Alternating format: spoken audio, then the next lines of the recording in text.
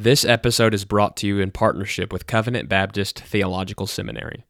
CBTS is a confessional Reformed Baptist seminary which provides affordable online theological education to help the church in its calling to train faithful men for the gospel ministry. They are fully accredited by the Association of Reformed Theological Seminaries. You can learn more about them at their website, cbtseminary.org.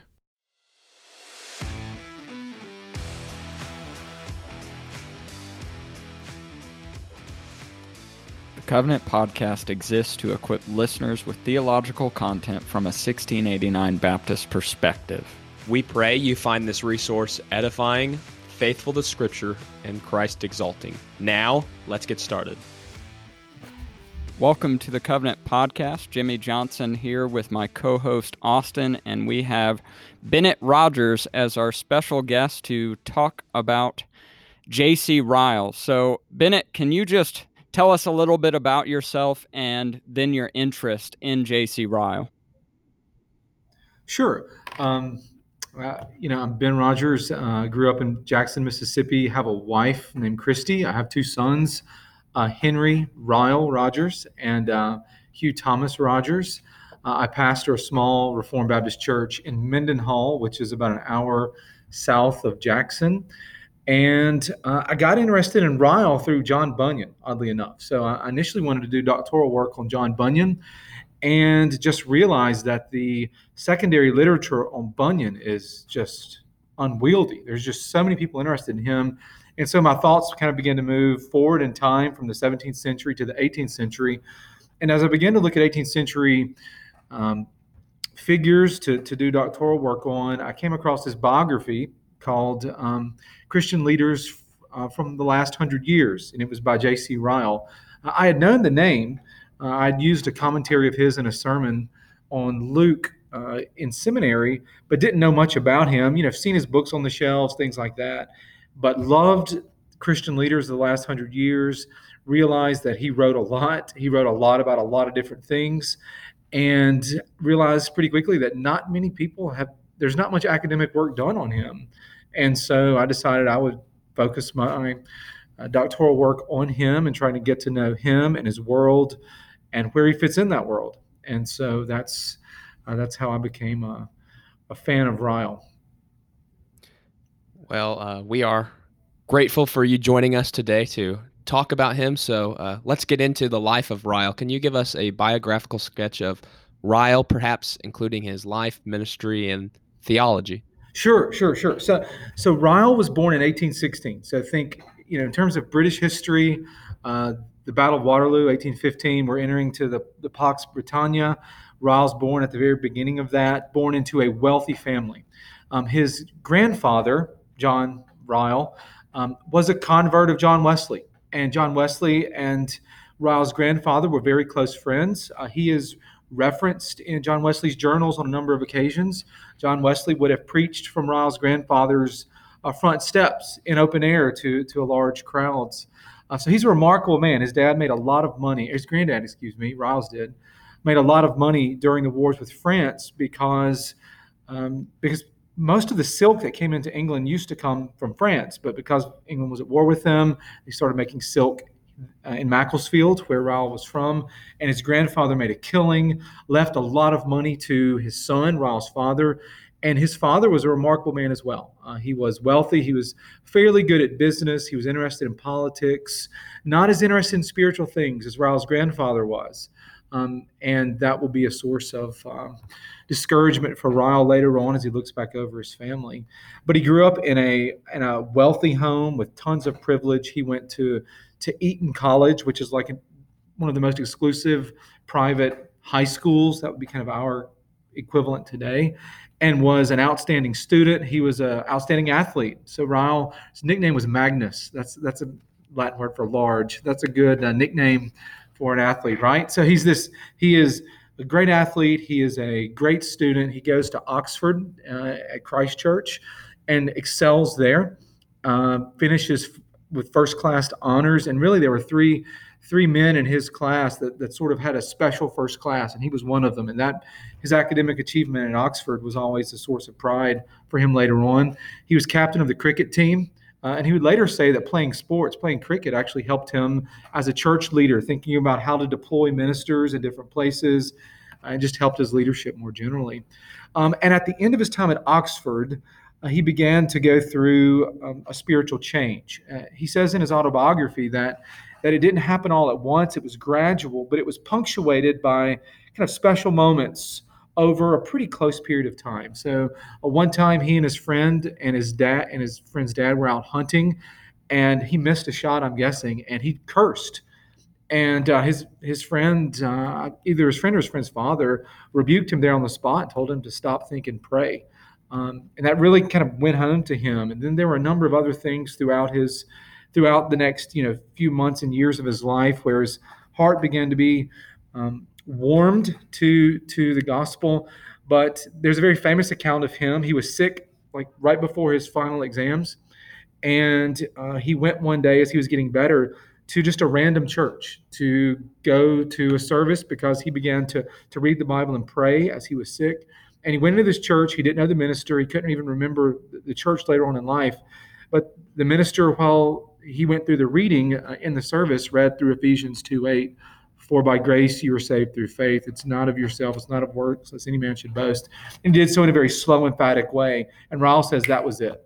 When he heard that reading, that was the end of his kind of searching and the beginning of his finding. He would say that, within months, he was a solid born-again Christian.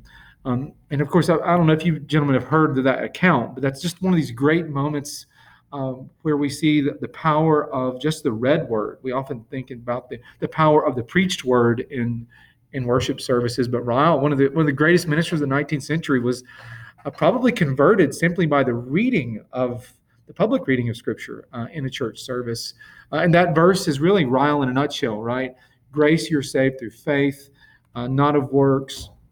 Ryle had that verse written on his tombstone. You can see it in Liverpool. It's right there. It's a critical verse for him. But after his conversion, Ryle had no desire to go into the church. He had every desire to go back home and kind of get into the family business of banking and politics. And so he moved home. His family hated his conversion. They tried to talk him out of it. He said like he was a stranger almost among his family and friends, because they hated evangelicals. They knew of them, but they thought that they were fanatical mad dogs. And they just didn't like Ryle being an evangelical. But he said the more they tried to talk him out of it, the more he was kind of driven to the word, driven back to the Anglican formularies, and said, no, this is actually true.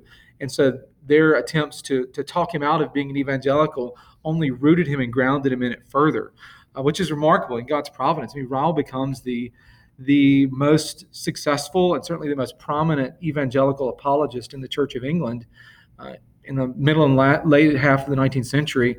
And he has his family to thank for it, for trying to talk him out of his evangelical principles.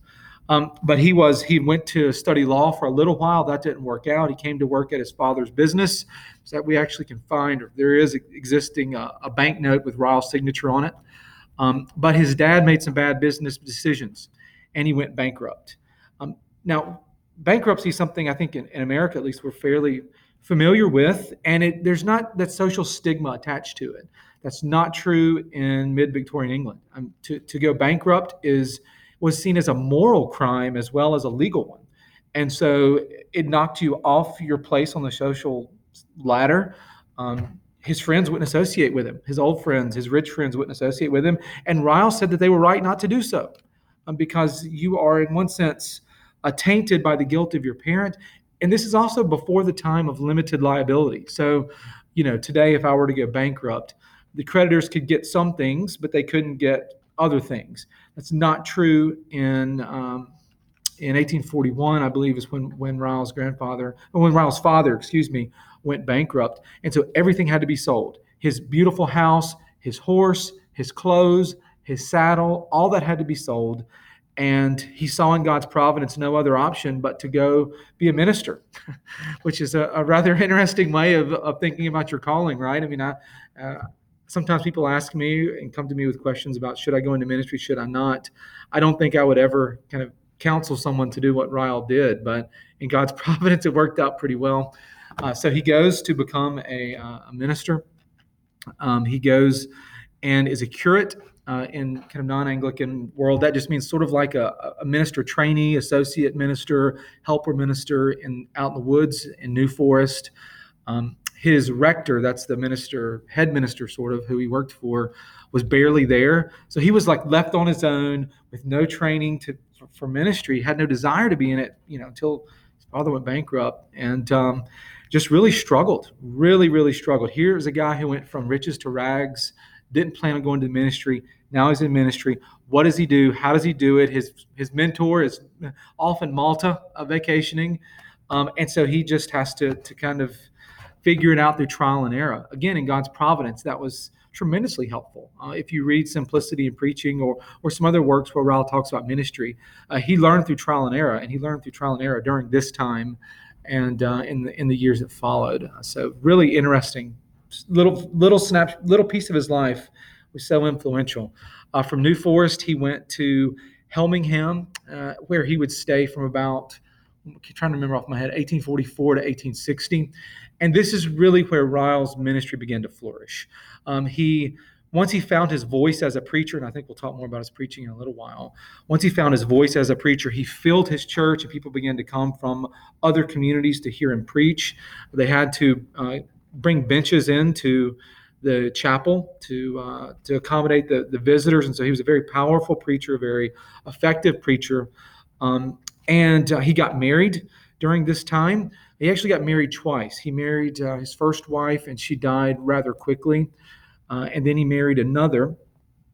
And Miss Jessie was his wife, I think, throughout the 1850s. They had a number of children, but she was always ill. And so when she was ill, they would go to get medical treatment in London. And while he was in London, he met all the kind of the influential evangelicals there in London, and formed connections there that would later pay off down the road. He also got to preach in a lot of London pulpits, and I think he said he counted something like 66 at some point. So he preached all over London, and that kind of helped create a base of interest for his preaching, teaching, and ultimately his writing, because he began writing at this time as well. During this time, his first writings were tracts, were evangelical tracts. Now, when we think of tracts, I think we often think of like, the thing someone drops at the table when you go out to eat that, has a simple gospel message. Ryle's tracts, the short ones were 20 pages long. The long ones were 90 pages long. So we're not talking about like a little bitty, simple Romans Road gospel message type thing. We're talking about a fairly worked through and thoughtful presentation of whatever it was. And so he began by first, the way he got into this is really interesting, because here's this guy who didn't expect to be in ministry, didn't know how to do it, didn't have any money. And so he would borrow tracts from other people and then go visiting at people's homes and give them a tract and talk about it. And then when they were done with it, he'd take it to another home and talk with them about it. And that's how he got involved with tracts and with pastoral visiting, which I think we'll talk about a little bit later on too, which is, I think, a big emphasis of his ministry. But then he realized that he had a voice, and he wanted to make tracts of his own. And so he began writing tracts. And initially those tracts were written for his congregation in Helmingham, especially for those who were sick or infirmed. Remember, his wife was sick and infirmed, so she couldn't go to church a lot. He believed the means of grace were important. So how could he minister to people who in his community, in his church, who couldn't go to church? And so tracts would be a way to do that. Also expository thoughts on the Gospels began like that. If you look at the preface to Matthew, he'll talk about the reason why he wrote those wonderful commentaries. One of the reasons was for private study. Another was for ministering to the sick and infirm who can't get out. So this, he's visiting. He starts this writing ministry there, and other societies began to take notice of Ryle. So I'm trying to think of a modern equivalent of a society, but we don't have those for the most part in our denominations in America. But you would have these evangelical Anglican groups. Like the YMCA would be a good example of one. And so he began to speak at those, began to write for those, and he just began to his ecclesiastical star began to rise through the 1840s and 50s. And in 1860, he changed churches. He moved from Helmingham, after being there for about 16 years, to Stradbroke, which wasn't too far away. And he was there from 1860 to or 1861 to 1880, and that's when he begins to become a national player. His works, his writings, his preaching, people start looking to him for leadership. At least in the Church of England, if you're an evangelical and an Anglican living 1860 to 1880, Ryle looks like one of your leaders. Then he looks like the leader. And that's when a number of his famous writings come out that are with us today. If you think about Knots and Tide, Practical Religion, Old Paths, Holiness, that's when most of the expository thoughts start coming out. So he starts publishing these books. He gains a national following, and really becomes the leader of the evangelical party of the Church of England in the 1860s and 70s. So the last guy to be that one man for the evangelicals inside the Church of England was Charles Simeon, who you might have heard of. So Ryle really inherits that mantle and does a phenomenal job advocating for evangelical principles within the Church of England. If you think about what's going on in the 1860s in England at this time, I mean, it's, we often, I think, bow our head and say, woe is me, these times are rough. I mean, think about 1850, 1960. I mean, Darwin hits the scene, Essays and Reviews hits the scene. That's higher criticism comes to England. Then the Anglo-Catholic movement, ritualism blows up at the same time. And so Ryle becomes the go-to man to respond to all of these things. And so, that's one of the things I like about Ryle is that there's just so much variety in his writing. I mean, he wrote 24 biographies. He wrote, a defense of the inspiration of the scriptures to deal with some of those challenges. He wrote extensively about the Protestant Reformation to deal with Anglo-Catholicism. But he also talked about science on occasion. He also did some other sorts of works in that way. Also, the disestablishment movement was taking place then. Now, that wouldn't be something that Charles Spurgeon had a lot to say about that. He did not like the establishment of the Church of England. He criticized Ryle in print for his advocacy of the establishment of the Church of England. And so he's fighting all these fights at once and visiting churches, preaching, just a remarkably busy, fruitful time in his life. A guy named Disraeli was the prime minister. He lost the election, and a guy named William Gladstone won. William Gladstone is from Liverpool. He is a high churchman with Anglo-Catholic sympathies. And before Disraeli leaves office, he says, we've got to stick it to Gladstone. And so they want to find an ultra-Protestant bishop to become the first bishop of Liverpool. And Disraeli picks Ryle. Ryle is about 64 at the time. Most of his ministry has been in small church life. I mean, Helmingham had like 300 people in it. Stradbroke had about 1,000 or 1,300. Liverpool has 1.2 million. So that's a lot of people. That's a lot of souls to care for. The history of Liverpool is interesting in itself. I mean, when Ryle was born, there were about 115,000 people in Liverpool.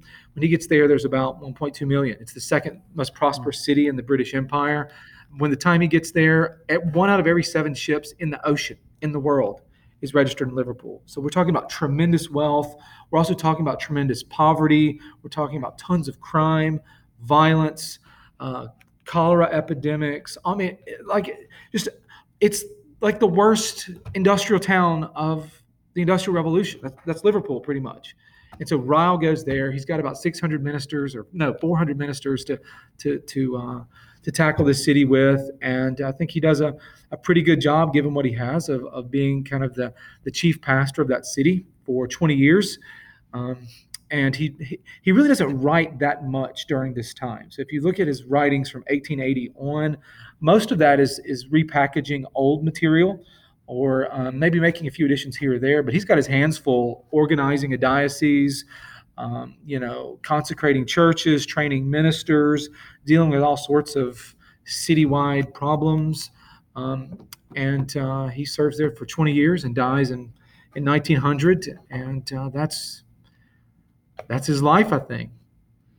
Well, I appreciate that. I had never heard his life told in full like that. And as an aspiring church historian, I know that it can be, or at least for me, it's tempting to focus on the doctrinal writings of historical figures, but sometimes we forget that a lot of what they did was preaching. And preaching in churches like John Sure. Calvin, he preached. Now we all know about Spurgeon. He's the prince of preachers, so we know his sermons, but Augustine, he preached and things like that. So Right. could you just Right. tell us about Ryle's preaching and what sets him apart and what we can even learn from it? Sure. Well, I think one of the great starting points with Ryle and preaching is that his early preaching was miserable and it was a failure. Again, he wasn't planning on going to ministry. He wasn't, there wasn't a seminary for him to go to. He was just kind of thrown in it. And so he began to experiment. And many of those experiments failed miserably. He says this. What he did get in his education was a lot of classical oratory and classical rhetoric theory, those sort of things. So he read and digested Aristotle, Cicero, Quintilian, which is good. That's really good. And so if you look at Ryle's, one of the things that sets Ryle apart as a preacher is that in Victorian England, all modes of communication pretty much are following the novel. And novels, a story unfolds. And the drama kind of comes as the story unfolds. So think Jane Austen, think Charles Dickens, think things like that, Thomas Hardy. And sermons were being preached that way. If you read later on, if you read like Martin Lloyd-Jones on preaching, he'll talk about how much he hates like literary preaching. Well, he's talking about Victorians because they all began to adopt, or most preachers, because this was kind of the mode of the day, adopted a literary approach to preaching. Well, Ryle didn't do that. He stayed extremely classical. I mean, Aristotle argued, and Cicero as well, that the goal of an oration is persuasion. If you read Ryle's chapters of his books, all of which were sermons first, they're trying to persuade you to do or believe something. So that's definitely a part of it. He followed Aristotle and Cicero in terms of the means of persuasion, logos, ethos, pathos. That's definitely present in everything he ever wrote or preached. He believed in the classical structure. Everybody abandons this in the Victorian period, but if you read Ryle's sermons or his chapters, he'll introduce something and say, okay, I'm going to talk to you about 4 things, right? Or I'm going to talk to you about these 3 things or these 5 things. That's classical rhetorical theory. It's very unpopular in Victorian preaching, by the way, but that's one of the ways you see just how indebted Ryle is to the classical tradition. He stressed the importance of memory, like the classical authors did. For Ryle, he will. And one of the things Ryle is famous for is his quotes, right? I mean, you look at Twitter, you look at Instagram. Ryle is a very quotable man. He worked to be memorable, right? He's trying to create hooks in his sermons that people can remember. And so he tried to find ways of stating things powerfully and memorably. So the first thing that I ever read of Ryle was his commentary on Luke and the penitent thief. And I can remember it now. He said that talking about why was one thief saved and one thief lost? He said something like, one thief was saved so that no one might despair, but only one so that no one might presume. I remember that from 2005 when I looked that up. So it's a really just catchy thing. So memory is important to Ryle. But where Ryle departs from the classical tradition, it's a really important departure, is that the classical rhetorical tradition put a great deal of stock in style and flourish. You want to impress your audience as a classical orator. Ryle didn't want to impress his audience. He wanted them to understand him. And so Simplicity in Preaching, it's a book he wrote on preaching that I've recently kind of reintroduced and put out. He talks about how to develop that simple style. And so he mentions things like you got to understand your text if you're going to be simple. It seems like a no-brainer, but how many times have we heard a sermon where it was abundantly clear that our pastor maybe didn't quite understand it fully because his communication wasn't all that clear? Sometimes that happens. I know I've preached sermons like that. With Ryle, he says use simple words. That's what Ryle does. That's why he's so easy to read and understand. Use a simple style of composition, right? I compared this in my biography of Ryle. I looked at John Henry Newman, very famous Anglo-Catholic who became a Roman Catholic, who I think is going to be sainted this year, or was last year, or going to be next year. Anyway, he's a famous guy. Charles Spurgeon, of course, you know him. And Ryle, they all preached on John 11, the resurrection of Lazarus. And I just looked at their sermons. I looked at how many words they used, how many sentences they used, how many paragraphs they used. And Newman's very different than Ryle and Spurgeon because his view of preaching is different. As an Anglo-Catholic, the sacraments more than the preached word is preeminent. But for Ryle and Spurgeon, Newman's averaging 30 words a sentence. Spurgeon's averaging about 24, 25. Ryle's about 14. So he writes short, powerful sentences. J.I. Packer's another guy who does that today. And I think he gets that from Ryle, by the way, because he really likes Ryle. But Ryle says, develop simple, make your sentences and your communication simple and powerful. Be direct. If you read Ryle's stuff, he's going to say, you do this, you do this, you do this, you do this. I'm kind of redoing Thoughts for Young Men for Ryle, and in every single reading, he says, young men, do this, don't do this, believe this, don't believe this. You're in danger. That's why I'm warning you. You. Right? That's direct. If you read Victorian preaching, you don't get that. That's seen as a little bit too pushy, and that's not literary, right? So you'll see all the we's and us's, and Ryle fusses about that, and simplicity in preaching. He wants preachers to use the word you because he's talking to you and wants to persuade you to do something, as opposed to the we should do this or let us do this, that sort of thing. No, Ryle, but that's why Ryle, you get the effect when you read Holiness, for example. I'll never forget it. I was reading Holiness. I picked it up for a class on sanctification at RTS my last year and took it with me to the gym. And while I was waiting for my workout partner, I just started reading it. And before I'd known it, my partner had gone in. And he's waiting for me 20 minutes in there. I'm sitting there reading Holiness, just transfixed. And Ryle's not taking it easy, right? Chapter 1 is on sin. It's very direct, but he had my attention because I felt like he was writing right at me. And you get that sense when you read Holiness or any of his writings. That's intentional. That's not accidental. It's also not very Victorian.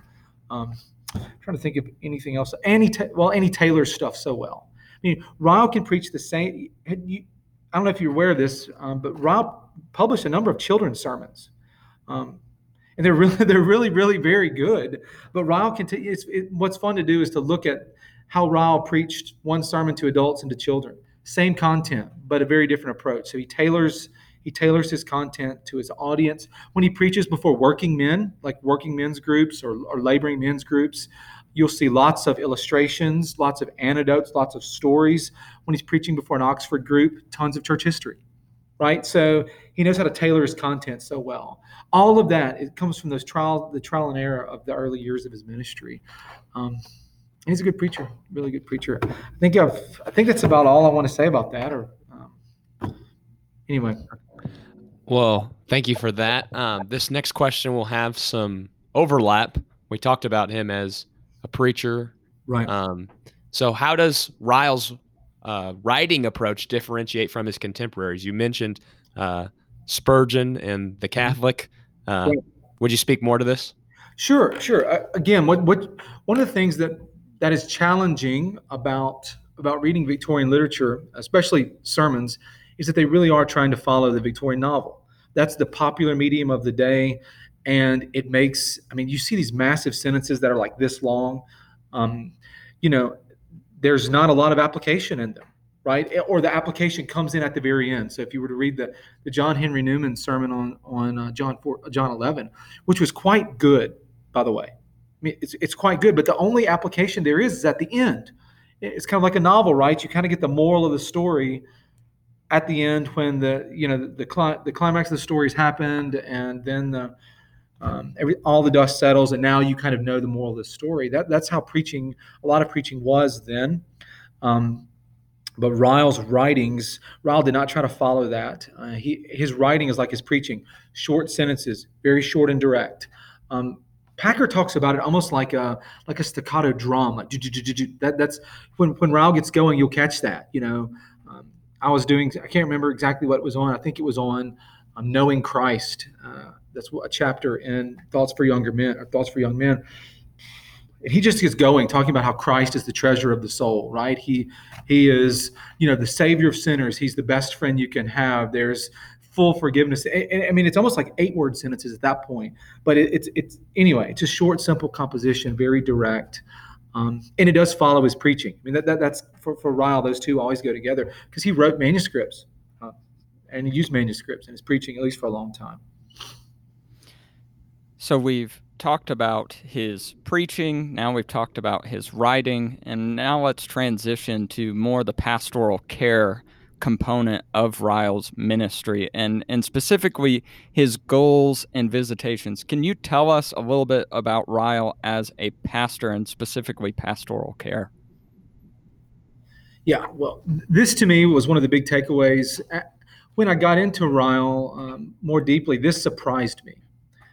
Because this was a golden age of preaching, and Ryle, was one of the greats of that generation. But very few of those greats actually did house to house visitation, and Ryle was an exception to that. He made it his goal to visit every home in his district once a month. That's that's significant. That's significant. Now, and he was able to do that through up till he went to Stradbroke when he had 1,300 people to see. But he hired curates so that he could have each of those homes visited regularly. That was a very important part of his ministry, and it was awkward for Ryle. I mean, remember, here's a guy who stood to inherit millions of dollars, had a beautiful estate. Father went bankrupt, riches to rags. That's awkward, like struggling through that. He didn't know what he was doing as a minister initially. He's a big single man and ministering to a lot of, think about agricultural setting. The men are going to be away working, and he's coming to visit. He's in these awkward situations with mothers and children, and he talks about being awkward and this being difficult, which I love. Because being a faithful pastor is hard and it's awkward and it doesn't come naturally to many people. You don't get the impression from reading Ryle that he was naturally gregarious, that he was like this people magnet that everybody just kind of gathered around. No, he had to work for it like he did with his preaching. But I think it's marvelous. So why was he such a diligent pastoral visitor? I think part of it is simple. He just simply believed that's part of the job. And it was part of being faithful to his ordination vows. And so it was a matter of honor. It was a matter of duty to do that, even if he felt awkward about it. Another, I think, benefit that came from it for him is that he got to know people that he would have never met otherwise. Here's an Eton-educated, Oxford first-class man whose early ministry, really from the first 15, 20 years of his ministry is being carried out among, farmhands. And so interacting with these folks helped him to figure out, okay, they don't want florid preaching. They don't stay awake through florid preaching. So I've got to connect with them on their level. I've got to use illustrations. I've got to use anecdotes that they get. I've got to use language that they get. So I don't think he visited as a pastor so he could become a better preacher, but that certainly happened. And I think in my own ministry, the better I've gotten to know the people I serve, the better my preaching has been. Not because I've become a more gifted orator, just because I know how to direct application. I know the sins they struggle with. I know the doubts they face. So I think that helped his ministry tremendously. And his writing ministry was definitely shaped by the visiting. That's how he got into the track game. That's part of how expository thoughts got started. They initially began with cottage lectures. So he would go, and just open up Matthew, read some in front of a family, and then kind of give a short talk about it. That's exactly. If you read expository thoughts, he says in the preface, "This is for family worship at home." Well, Ryle developed this doing his visiting, and also ministering to the sick. One of the things that's interesting, and I didn't know this until I kind of got into this work, is that Ryle published 8 hymn books, or compiled 8 hymn books throughout his ministry, and he did so for the express purpose of benefiting and blessing invalids and those who were sick who couldn't come to church. So that was always, and home visiting, ministering to folks at home was always a critical part of his ministry. When he was Bishop of Liverpool, he hammered that time and time and time again. He said, "This is the way to win Liverpool, is to exalt Christ in the pulpit and visit people in their homes." Like that's how you win Liverpool. Exalt Christ in the pulpit and visit in their homes. And I think there's a lot of wisdom in that. And he's just a remarkable. I think that's one of the big takeaways. Ryle has not a lot's been written about Ryle relative to Spurgeon or Newman, for example.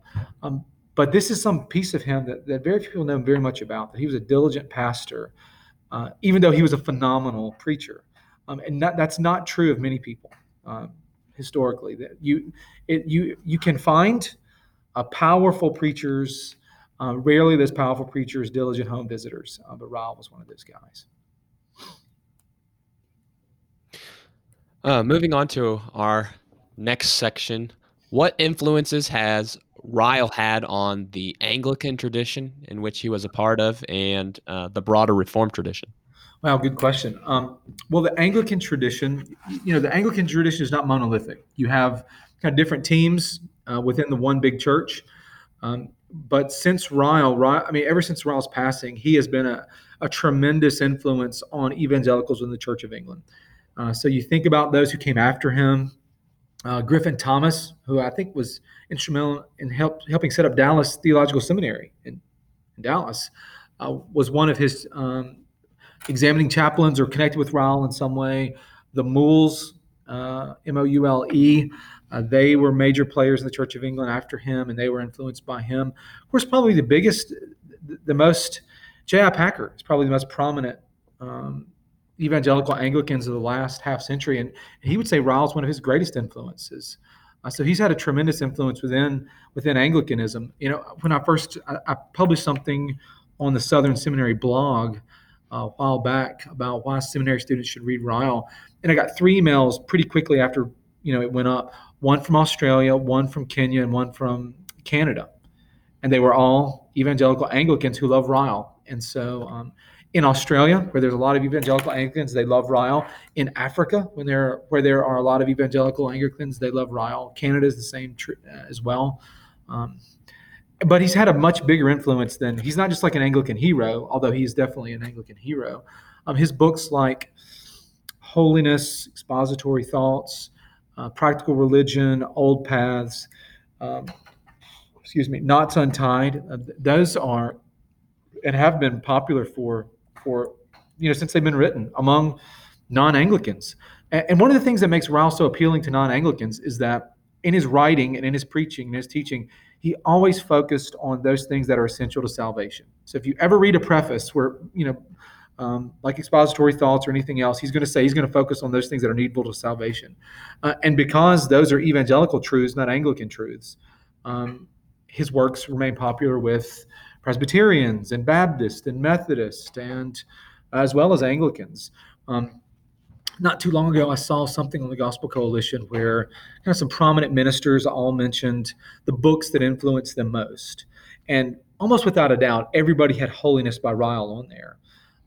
And so Ryle's works, because I think of that focus on the things that are essential to salvation, have guaranteed him a place of influence in the larger evangelical world, simply because it's like you read Pilgrim's Progress, you don't know the denominational commitments of the author, right? I mean, you might could guess, but it's not clear from the Pilgrim's Progress, part 1 or 2, if Bunyan is a Baptist or he's not, or he's an Anglican or he's not. I mean, that's just not clear. And that's probably why the book has done so well. And Ryle's writings are like that. I mean, you can read, with the exception of Knots Untied, which has an Anglican flavor to it. But I mean, anybody can read Holiness, I think, and who believes in the evangelical gospel and say this is good, and have no idea that the author is an Anglican. I mean, it's kind of remarkable that his denominational identity is in some sense hidden by his stress on evangelical principles. So for the person looking to dive in to Ryle for the first time and actually read things by him, what books would you recommend that they start with? Well, that's a good one. A couple ways you could go. Holiness is phenomenal. So it's a modern spiritual classic. It's the Pilgrim's Progress written propositionally, right? It's just classic Protestant, Puritan, evangelical theology presented in a bold, forceful, clear way. So that would be a great starting point. Another one would be maybe expository thoughts on the Gospels. I think that's Ryle. He might point people in that direction because he loves the Bible. He would rather them read the Bible and some of his thoughts on it than perhaps something else. So I think either expository thoughts on the Gospels, holiness. Like I said, I'm working on a new edition of Thoughts for Young Men. So I teach middle school Bible and Latin as well as pastoring a church, and so I go through with my middle school boys, 6th grade to 8th grade, Thoughts for Young Men, and that's a good entry point for them. They can understand it, they can wrestle with it. That's another good one too. So if you're kind of if you got a young man in your life that you that you want to get interested in, Ryle, Thoughts for Young Men is a great introduction.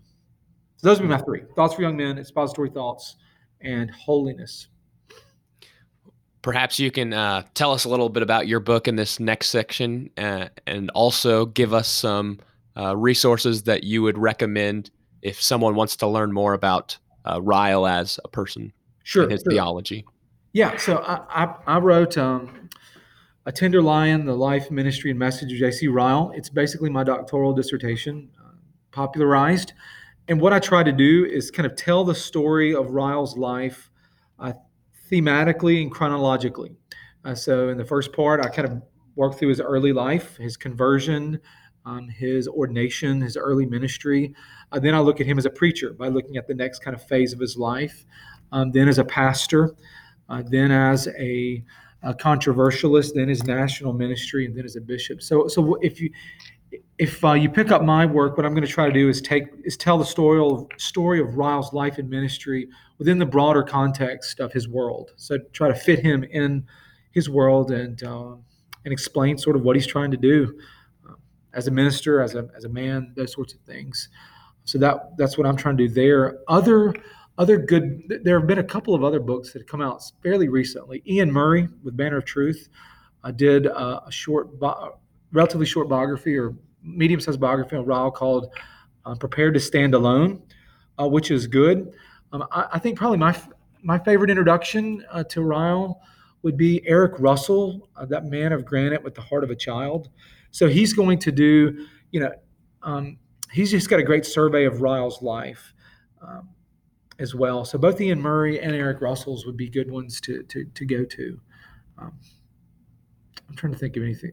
Oh, J.I. Packer did a work called Faithfulness and Holiness, where he takes the first 7 chapters of holiness. That's the holiness part. And the first part of that is like a short Packer introduction to Ryle, which I think is just outstanding. It's very short, but it's very good too. So I would recommend those 3 works: Packer, Faithfulness and Holiness, Eric Russell's biography, and Ian Murray's biography as well. So we have been talking about J.C. Ryle with Bennett Rogers, who has come out with a bio on him, on J.C. Ryle, and I can speak from this conversation and say I've been inspired and encouraged hearing about J.C. Ryle, and I'm going to have to go pick up and read that book to learn more about him as a man, as I have benefited already from his expository thoughts on Mark as I go through it. Bennett, would you give us any other final encouragements pertaining or about or from J.C. Ryle for our listeners and for us personally too? Sure. Well, when Ryle stepped down as bishop, he has this great farewell address, which you can find online. And I think really that farewell address, it's a great summary of his ministry, but it's also a great challenge to us. And as he's leaving the stage and knows, I think, death is near, he urges his clergymen. He says, don't neglect your preaching. He says a Christ-exalting minister will never preach to empty benches. So there you have a challenge for the Christians among, the ministers among us at least, to don't neglect your preaching, but broader than just to ministers, exalt the Lord Jesus Christ. I think that's one of the things that he does throughout his life, his ministry. Go look at Christ is All. I think it's the last chapter of Holiness, which is a magnificent ending to holiness, because he's exalting Christ as all there at the end of that. So I think he would tell us and encourage us to don't neglect our preaching, to exalt Christ. He says also to beware of divisions. That's a problem in Liverpool. And so he says that he urges the brothers to be at peace with one another. And then finally, and I love the ending, he says, don't never let go of the principles of the Protestant Reformation. He said that's what made England great. That's what makes our church great. That's what makes any church great. So don't neglect your preaching. Exalt Christ. Be at peace with your brother ministers, and hold fast to the principles of the Reformation, which Ryle loved and lived by, and tried to popularize in print and in preaching.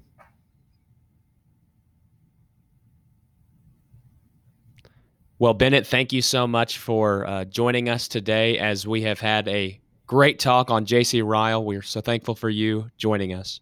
Thanks, brother. I enjoyed it. And to our listeners, grace and peace to you. For additional content, check out our blog ministry at covenantconfessions.com. Also, keep up with our social media accounts on Facebook, Instagram, and Twitter. Next, head on over to iTunes and leave us a review. Lastly, thank you for listening to the Covenant Podcast. Grace and peace to you.